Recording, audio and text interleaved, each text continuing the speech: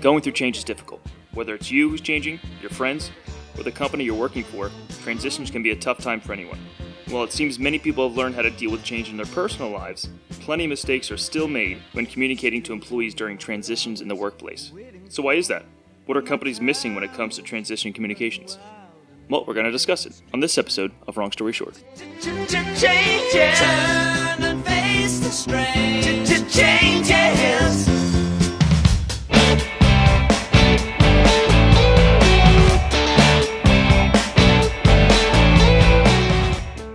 Hi, and welcome to the fourth episode of Wrong Story Short, Braithwaite's podcast that delves deeply into some of the mistakes that companies make in their communications, and then we talk about some of the corrections they can make to make them better than they possibly could be. Today, on our show, I have Alex Dalglish.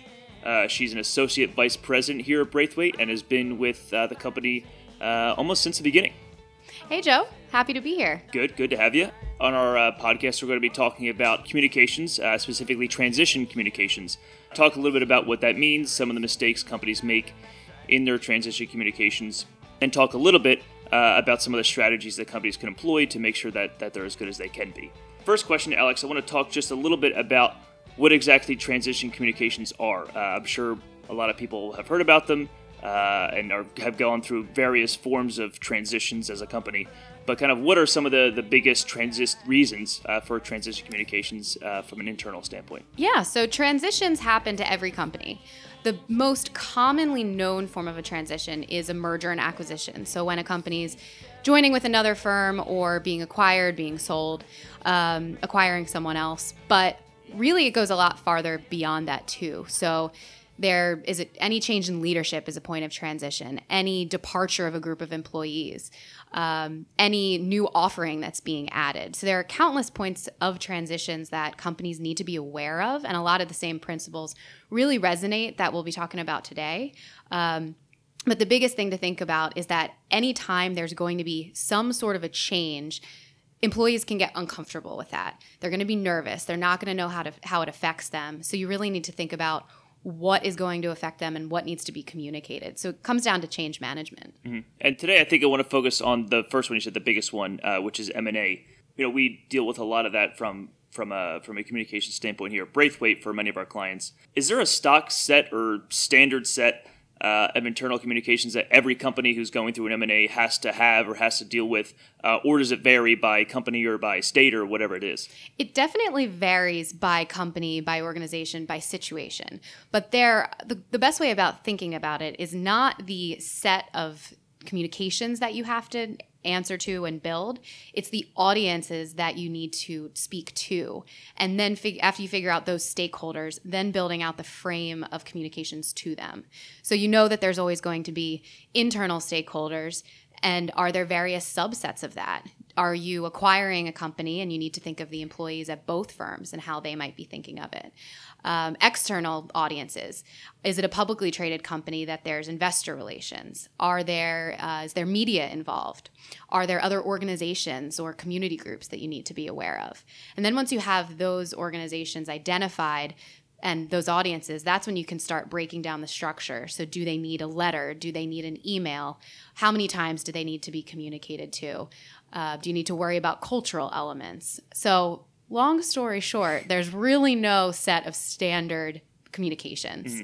And I know this is something we talk about a lot with clients when they're going through M&As or transitions of almost any kind, is having empathy for your employees. A lot of the times leadership, I think, can get kind of caught up in the details of going through these huge transitions. There's a lot of things on the table, a lot of moving parts, but something they often miss is empathy for those who are kind of on the receiving end of this. Why is that? Definitely. So that's one of the biggest problems with the way that most people address M&A communications and transactions, because first and foremost, there's a financial component to it. So it makes sense that executives are living in this financial zone. They've been going through corporate due diligence and sifting through tax returns and figuring out if the deal's just going to make sense from a bottom line standpoint.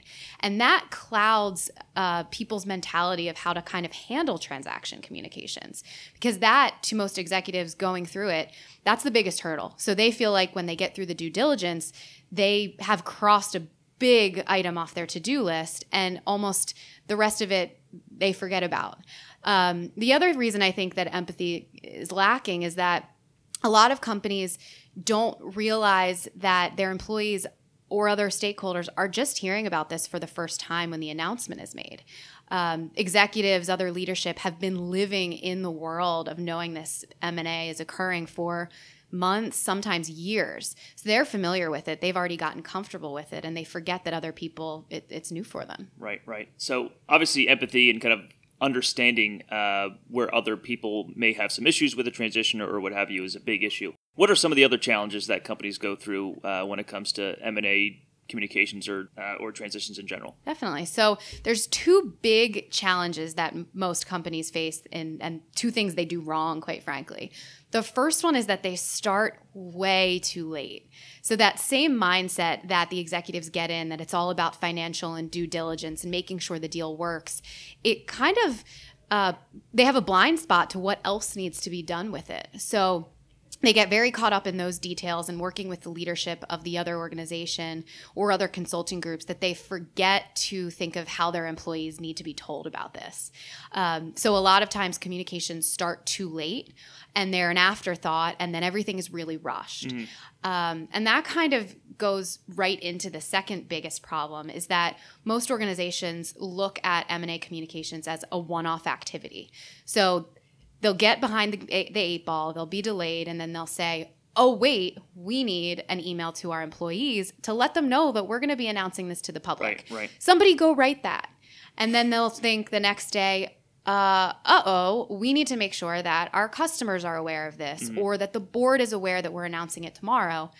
And they'll ultimately assign responsibilities for these one-off pieces to various groups. So someone in HR will write the employee notice. Someone in communications will write the press release. Someone on the executive team will write the board letter.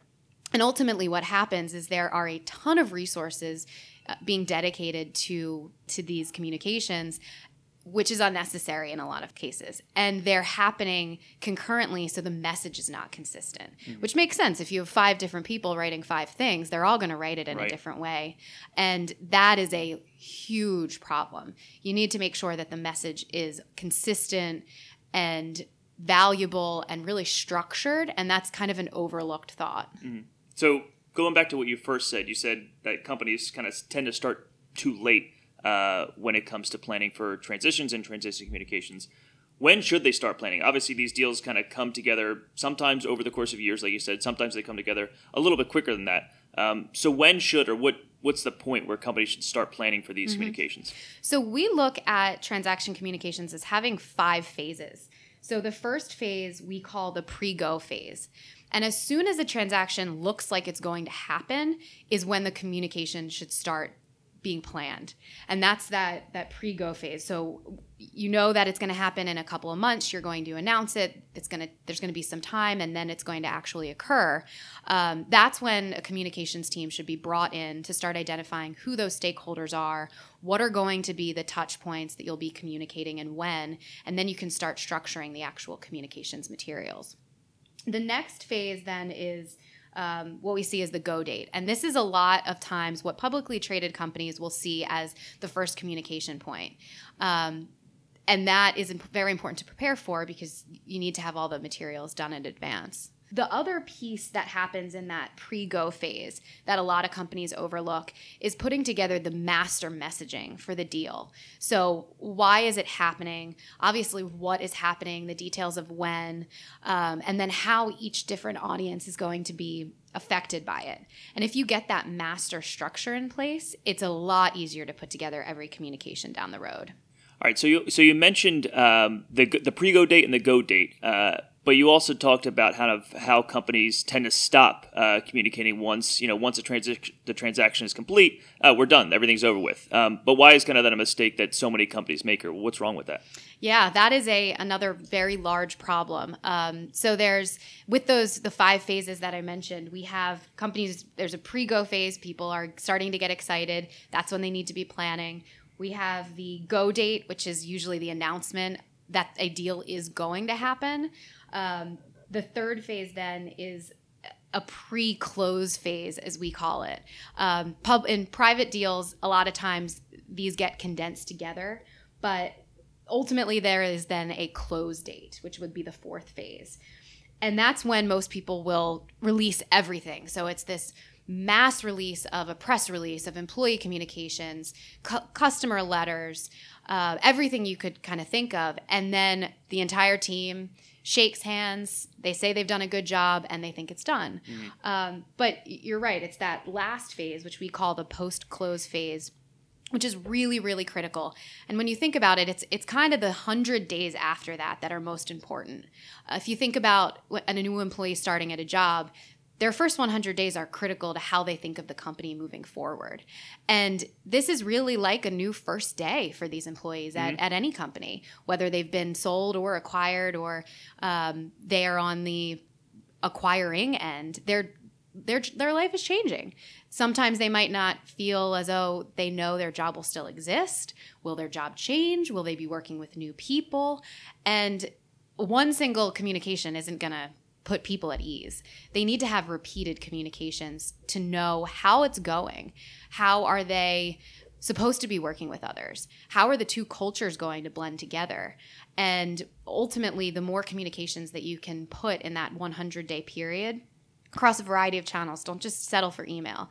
Do emails, do town halls, do posters, do voicemails, do videos, to just get the employees comfortable with what's changing and show them that you care. All right, so last question. We kind of talked about a few different things over the past 15 minutes or so, but I want to kind of come to a close with maybe 4 or so different questions that every piece of transition communication should answer. Are there kind of these 4 ideal things that all employees want to know whenever something like this is happening for them? So the first question you need to answer is, what is happening? Don't just breeze over the one detail and just leave a lot up to interpretation. Answer as much of what is happening as you can. The next question that everyone will ask is, when is it happening? Is it today? Is it next week? Is it next month? Is it yesterday? Make sure to give a very specific answer on this, or employees are going to be asking you repeatedly. The third question is, why is it happening? Are you doing this because business is down, because business is good, because this is a new offering you want to expand into? Get that very clear out there and give as much detail as you can. And the fourth question, this goes back to the empathy point that a lot of companies miss, is how is this going to affect the audience you're speaking to? So those first 3 points for every communication are going to be very standard. You might release a little bit more of why this is happening to your employees than anyone else, but generally it will be the same. But for how it's going to affect me, you should really focus on the particular audience and what it will change. So for employees, is it going to change who they work with, how they work, whether they'll have a job? For clients, are they going to see a different company name on their invoice the next month? Things like that. So it's even something as simple as what name is going to be on my paycheck that some people have questions about, or how are my benefits going to be affected? All these types of questions that I think people just either assume that HR will take care of and they don't need to say in communications, or they just completely overlook, but they're critically important. Oh, yes. And while those questions aren't necessarily the best to fit into that initial letter, right, they have to be answered, because if you don't tell your employees how it's going to be affecting them, they're not going to listen to anything else you say. They're going to be so focused on the fact that, is their benefits changing? Are they going to get paid differently? Are they going to lose certain PTO that they have? They're never going to hear why you're making this change. Right. And one thing I just want to clarify. I think sometimes when people think of M&A, they think of these massive companies who are buying these smaller companies, and they don't really need to worry about it too much. But I think, at least from our experience at Braithwaite, it's mostly those medium to smaller size companies who deal with M&A, where it's such a huge change for these employees, where it's even more important than it is at the bigger companies. Definitely. A lot of employees at large companies assume that a merger or an acquisition is going to happen at some point. Or maybe they've worked for a company where it's happened before.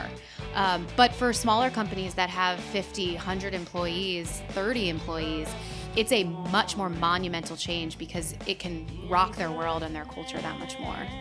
Great. Well, Alex, thanks for joining me. Thanks for talking M&A and communications today. Of course. Thanks for having me. All right. Well, until next time, we will see you back here on Anchor, on iTunes, now on Spotify, believe it or not. So give us a listen there. Thanks for joining us, everyone. See you next time.